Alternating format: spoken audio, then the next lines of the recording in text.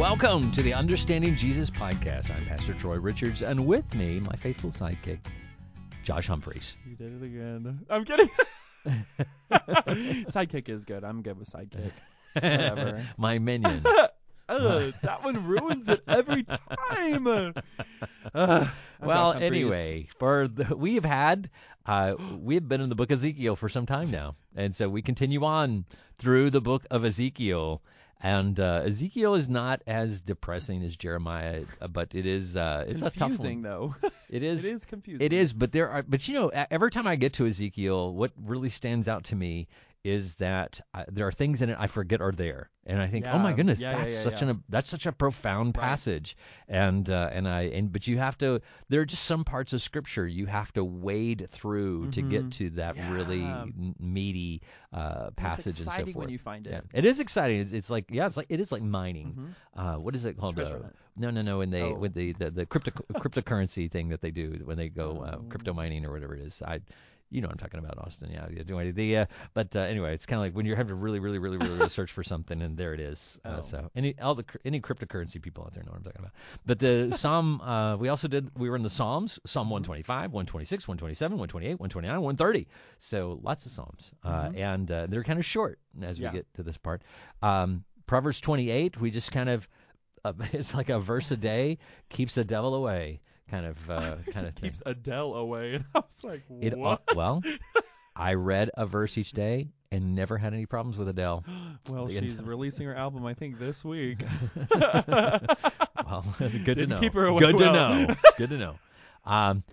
In Hebrews, though, this was the real part. We are in we go into the faith chapter, the hall of faith.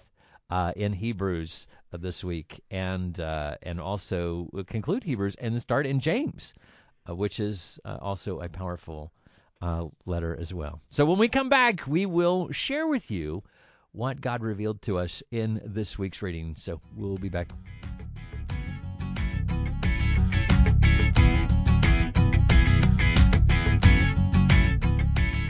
Welcome back. Sorry. I was thinking he was going first, but then I forgot. I should welcome us back. Welcome back to the Understanding Jesus podcast, where Josh is getting ready to share with us something profound that he found in this week's reading. Josh. Yes. So I'm in Hebrews again. Hebrews is just it's so good. And I'm specifically in Hebrews 11, but I'm not going to be speaking about the Hall of Faith. Necessarily. Even though it's in Hebrews 11. Yes. I am going to be touching on it, but there's just this really cool passage. When you're reading Hebrews 11, it's easy to get focused in on the characters that they're talking about, like, Abel and all these people. It's easy to get focused on these characters, but again, sometimes you just have to zoom out and see what's happening. Like, why is this being written down? And Hebrews 11:13 through 16 explains this, and I'm just going to read it real quick. It says, all these people died still believing what God had promised them. They did not receive what was promised, but they saw it all from a distance and welcomed it. They agreed that they were foreigners and nomads here on earth. Obviously, people who say such things are looking forward to a country they can call their own. If they had longed for the country they came from, they could have gone back. But they were looking for a better place, a heavenly homeland.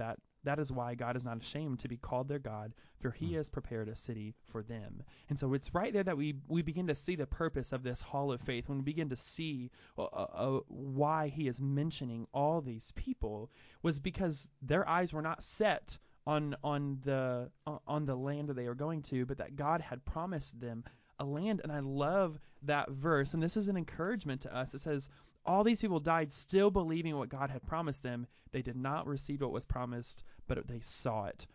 And that, my question is this our mindset in the church? Is this our mindset on earth, that we're nomads here and there is another beautiful city coming where the Lord is blessing us? Because the truth is, a lot of us aren't going to receive that huge inheritance here on earth. The Lord blesses some people and they get an awesome inheritance here on earth, but that's even that is not the fulfillment of the promise. The promise is that there is a land that he has created for his chosen people, that he has set aside as holy. It is a beautiful land of milk and honey, an eternal land of milk and honey, this beautiful place that he has set aside for us. And even though these people in Hebrews 11, the hall of faith, did not get to see that promise, most of them, they still never gave up.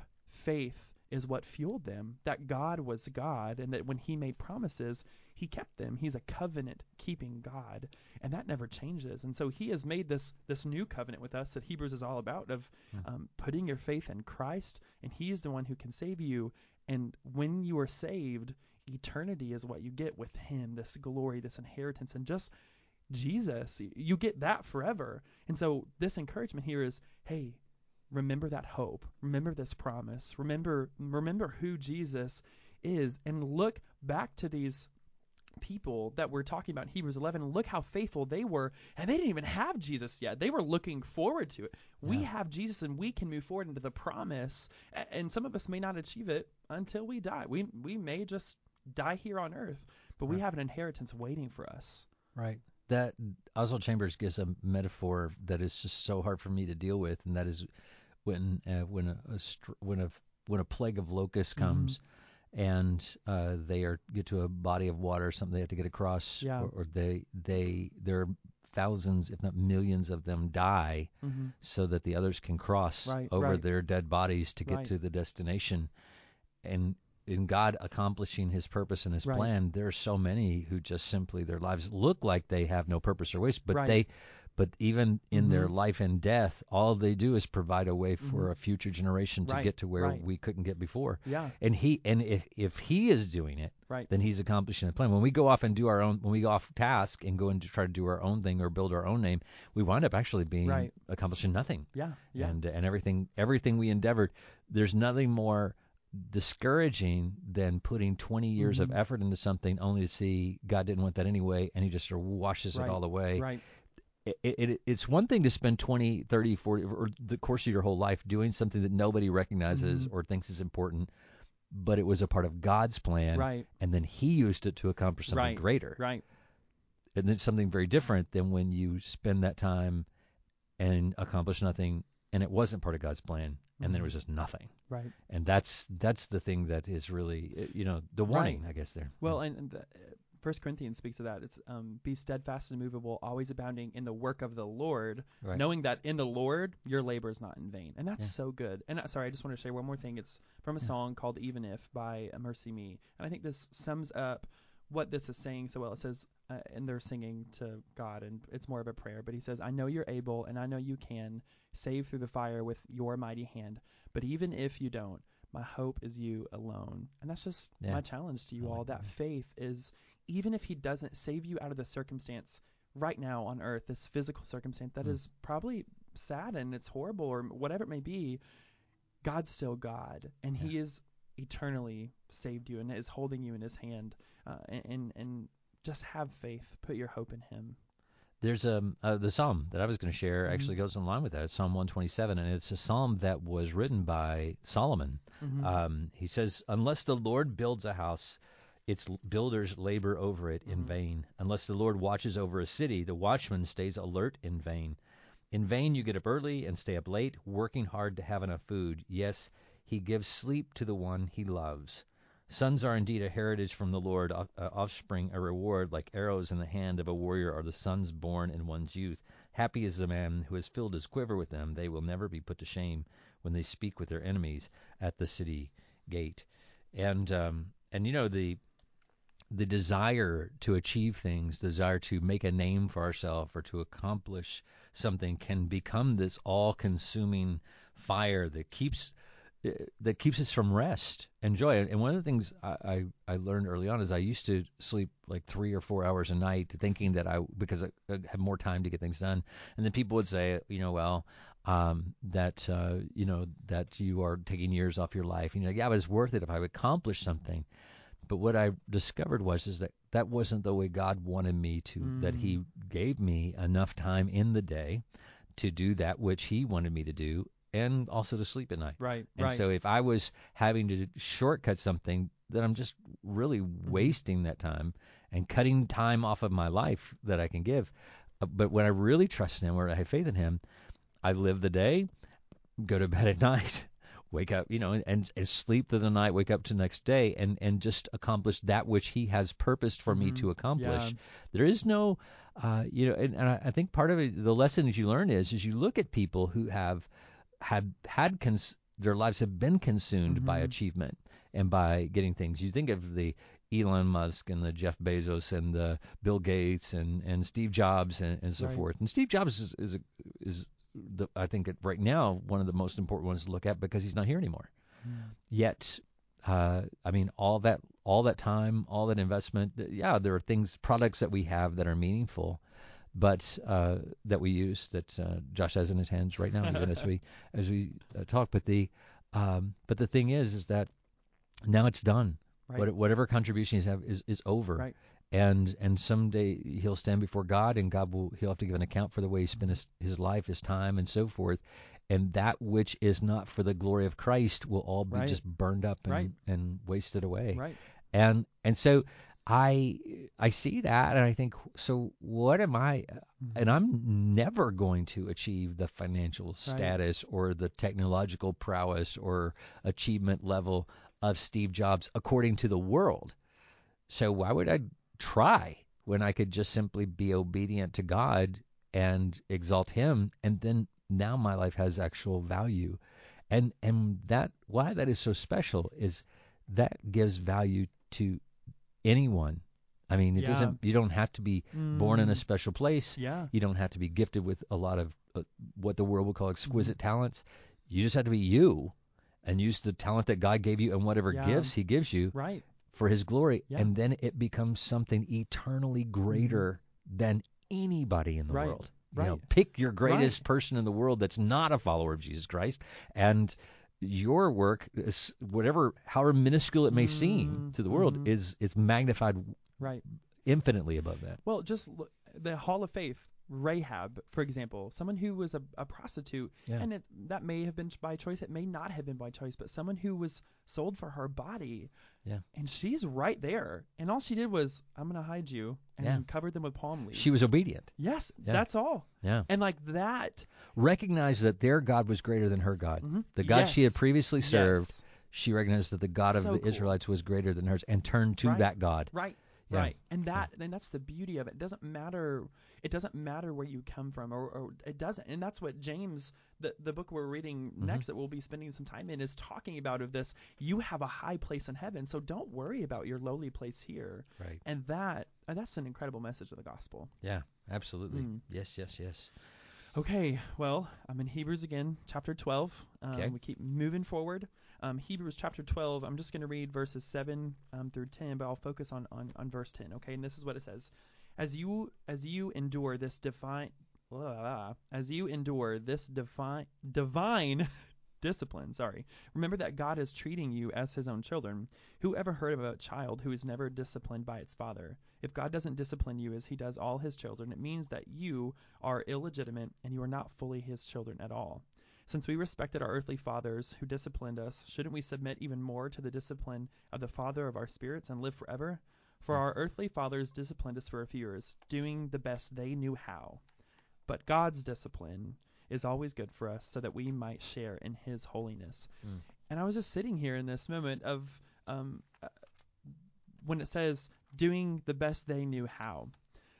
We're earthly people, so pastors and people and those of you who are fathers, or those of us like me who desire to be a father one day, I'm not omniscient, and I only know how to do the best that I can, the best I know how to discipline children or whatever it may be.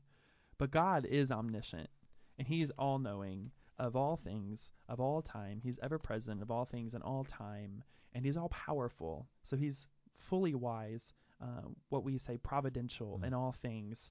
So when he disciplines us, it's not just because, like us, how we respond when we discipline people, it's what we think is best for that moment. So if we're grounding you, we're taking your phone away, whatever it may be, or we're going to spank you or whatever. But God is all-knowing. He knows the best. He knows the good of all time, of all things, for his glory and for our good.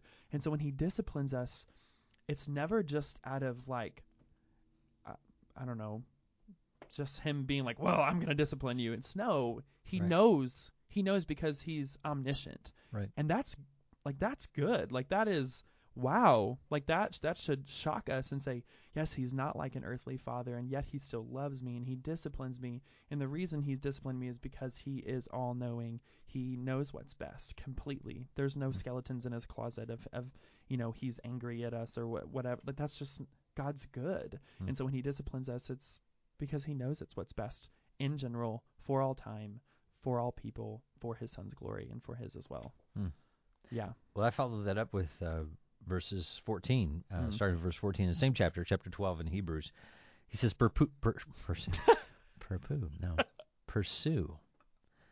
pursue peace with everyone and holiness. Without it, no one will see the Lord. Make sure that no one falls short of the grace of God, and that no root of bitterness springs up, causing trouble and defiling many.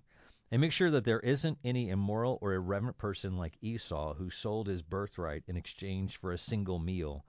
For you know that later, when he wanted to inherit the blessing, he was rejected, even though he sought it with tears, because he didn't find any opportunity for repentance. That is, to me, one of the most sobering passages in the New Testament for all of us who wonder why we need to pursue obedience, to pursue righteousness today. I remember a young person coming to me and saying, I'm just going to go do what I want to do for a period of time, and then I'll come back to God later, and so forth. And sometimes later never comes. We want an opportunity for repentance, but it doesn't come. And I think we make the mistake of thinking, well, this is obviously that's going to be available. That at any point I can say I want to now follow God, Right, and I want to right. follow Jesus and so forth. We can't conceive in our mind how our whole of that. But right now, what you don't realize is that sense of I should do this, but I want to do this. Just that you have that thought process. I should do this, but I want to do this. So I'm not going to do what I should do. I'm going to do what I want to do. You think that you will always think like that. Right. That you will always be thinking in terms of I need to turn back to what I needed to do now. Okay, it's now for me, time for me to stop. But what you don't take into account is that it will change you. That you will at some point not realize the need to repent. That there will be nothing to repent of. That you'll think that the way you are is the right way. That and you will lose that which is meaningful to you, but you won't even know why you lost it. Right. You won't even be able to connect those dots anymore. You will not mentally or spiritually or emotionally be able to understand, oh, the reason why I am not able to go where God wants me to go is because I don't even know God anymore. Yeah. Or yeah. because of my disobedience, because you won't see it as disobedience anymore. Right. You'll blame other things. You will have bought into the lie and be consumed by it. And you, the thing is that you are. It's like the in the Matrix where they become aware that they are in the Matrix Right. and being used by it, and they've all been deluded and so forth. That they become aware of this. But if you don't have that awareness, the one guy says, the betrayer says, ignorance is bliss. He wants to go in and doesn't want to remember Right. anything. Right. Well, that's what happens. Right. But when that destruction comes and so forth, you will not be able to connect. Oh, this destruction's happening because I was sinful and because I wasn't obedient and so forth. No, you will think, well, the destruction is coming because of this reason or that reason or whatever reason, and that's what happened with Esau. Right. He gave up. He did not treasure the birthright that he had, Yeah. and so he gave it up. And once he gave it up, he wanted the birthright back. But he could not connect that the reason why he lost the birthright was because he lost God. And that's what we are unable to do. Right. And it is, and so when you have that awareness that I need to turn to Christ, do not assume that you will always have that awareness. Yeah. At that point, that moment is when you need to repent. Well, that's what Romans 1 talks about. They exchange the truth for a lie and worship the created rather than the creator being. And then at the end of that passage, he says, so he gave them up into their desires. Right. Because at that point, they don't want God anymore. They want what they want. What they They desire, don't want God, Yeah. which is crazy. But they don't want the penalty either. Right. But they cannot Exactly. connect in their mind the penalty Mhm. with the. That's Yeah. why you always look and say, why don't these people just start obeying God again? Mhm. It's like because they can't fathom they don't Right. know what that means. Right. They don't Well, understand what obeying God. They don't know who God is. There's that one Kenny Chesney song, and I hate it, but it goes, everybody wants to go to heaven, but nobody wants to go down. And it's like, well, yeah, who would want to spend eternal separation in hell? Right. But they Yeah. they don't understand that they can't. Like Yeah. that's crazy. Nor do they think they are. Right. Yeah. Right. They're not thinking They've that. created up a new God in their Right. head. And but what the suffering that they're going through, Mhm. and the reason why you were talking about the discipline of God, and the reason why God allows the discipline and the Mhm. pain and so forth, is just trying to wake you up. Well, Just yeah. trying to say, do you feel the pain you have? Now I'm trying to help you connect this pain with your disobedience, so Yeah. that you'll turn back to me, because that's your only hope for right, life, right, eternal. Right. Yeah. Well, and he says if God doesn't discipline you as he does all of his if God doesn't discipline you as he does all of his children, it means that you're illegitimate. You're Right. not really his child. Right. Because he's not going to let you get away with Right. what you're getting away with. Right. Yeah. And that's one of the reasons why the assurance, one of the assurances I have as a believer Mhm. is that there were times when I did walk away, Yeah. yet God did not let me Right. walk away. Right. I may have been able to go to a certain point, but he pursued me. Mhm. My life crumbled apart, and then Right. it became, it's like, if you keep going, I will turn up the heat. Yeah. It's like Yeah. it will, and I'm grateful for that. I've been an unruly child of God, Yeah. and said, I think he'll stop at some point. But then realized, oh no, he's going to kill me. Right. Yeah. If I don't turn around, it's going to be fatal. Yeah. But that was actually an assurance that gave me confidence that he loved me. Mhm. So That's anyway, cool. yeah, loved me enough to kill me, but well, loved me enough not to let me go into darkness. Yeah. Away from him. Good stuff. Good Yeah. stuff. Was that me or you? That was me. Yeah. I already talked. Oh, that's it. That's Yeah, it. We're We're done. done with the Wow. devotional. So we got part. some questions to do. So We we're going to sure come do. back and answer some questions when we come back.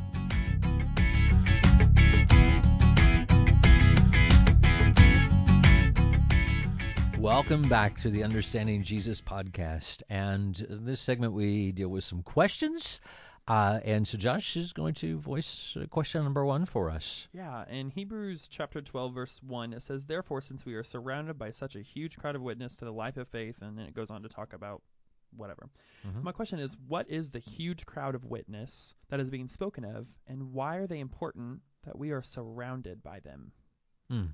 Well, the witnesses that he's talking about are the ones we just talked about in Hebrews chapter 11. So he's gone through this list of people who have run the race before us and have prepared the way, and then goes into more of a sports type of setting in what he's talking about, that we are to lay aside every hindrance and the sin that so easily ensnares us, and let us run with endurance the race that lies before us.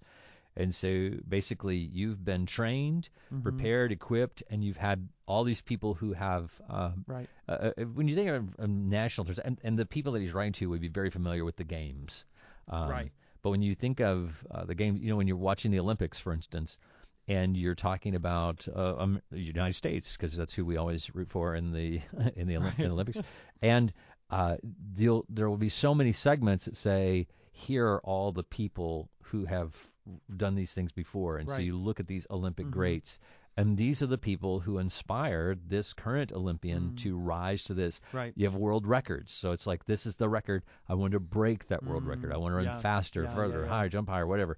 And that's what the writer of Hebrews here is kind of laying out for us. It's like, look what has been done before us. And since we have this incredible cloud of this incredible group or gathering of people, we are encompassed with this when you think of a cloud, you think of all encompassing or surrounding us and so forth. It's like we have this incredible group who has gone in faith before us, and so now the author of our faith, Jesus, let us also run with such endurance. They have all been, they were looking forward to Christ. And now we have the author of their faith. Right. And since we have them all witnessing to Christ, let us also run the same race that they're in. So they're the reason why we put our trust in Jesus Christ. Yeah. I mean, they were all looking forward to him, and now we Yeah. know him. I mean, Right. they didn't even know who And now he was. his They didn't have spirit him lives revealed. inside of us, like, Right. which is crazy to Which think empowers us to do so. Yeah. Yeah. So, anyway, Okay. So and then what's the next another question in Hebrews, and it's at the end of Hebrews. So we're basically closing out Hebrews with one? this. Ooh. But it's Hebrews 13:17, Okay. and it says, "Obey your spiritual leaders and do what they say. Their work is to watch over your souls, and they are accountable to God."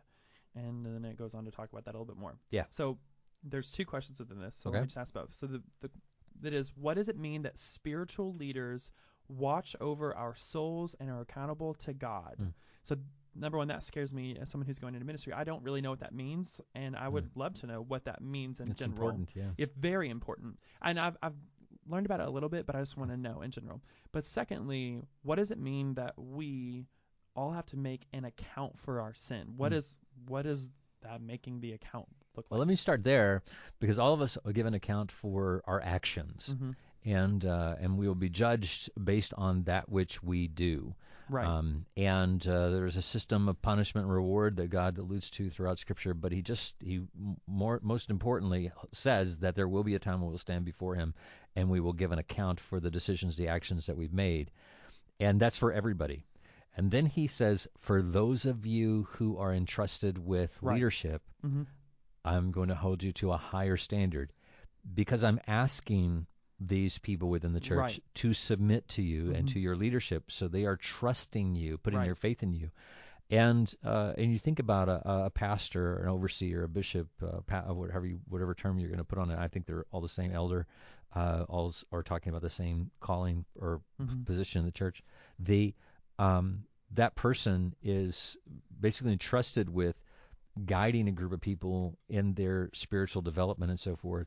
So if that person is telling a group of people, this is what you need to do in order to be pleasing to God, Mhm. yet it is not what God says to do Mhm. in order to be pleasing to God, he has to give an account for the fact that he did that, more so than the people who are doing it. The people who are doing it are trusting his leadership, Right. and they're doing what he's saying because that's what they believe will make Right. them more pleasing and satisfying to God. And while there's an accountability also there, that because a lot of times God will provide other people, it's like there is a truth and they have access to the word and so forth, and to as much as you have that, so you will be held accountable for it, as much as like the general revelation that's talked about in Romans 1, that all of us can see at least some revelation of God. We have what's called the general revelation of God in creation, and that is to draw us to him, and we will be held accountable for how we deal with that. But for those people who are in the office of overseer, that again, he has said, I want you to do what they say. I want you Right. to submit to their leadership. Mhm. Same standard in the home, Right. where he says to husbands, I'm asking your wives to submit to your authority and to your guidance. So really, pastors have the double whammy. Yeah. We have our wives who are trusting in our leadership. We have the church that is trusting in our leadership. And so if you are not being faithful or cannot be faithful, you need to step out. You need to not. Yeah. We can't step out of being a husband, but you can. But you do. Well, for one, if you are not able to take care of your home, you definitely do not need to be trying to take care of the church. And that's why in Paul's letters he would say, hey, however this guy is managing his home is how he's going to manage the church. Yeah. So if he can't handle being the spiritual leader of his household and doesn't have the ability to have these people submitting to him and him guiding them faithfully, he has no business.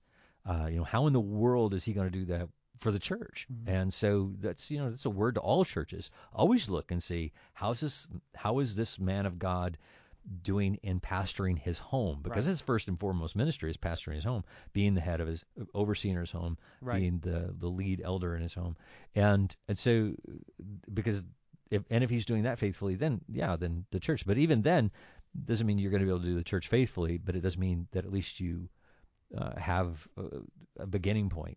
And then as you're doing the church, that's why it's a sober call. You should understand that, you are going to be held accountable for what you say. And I sometimes I listen to people preaching, and I think I don't think they're really thinking that through. Right. I don't think they're realizing that this is really important.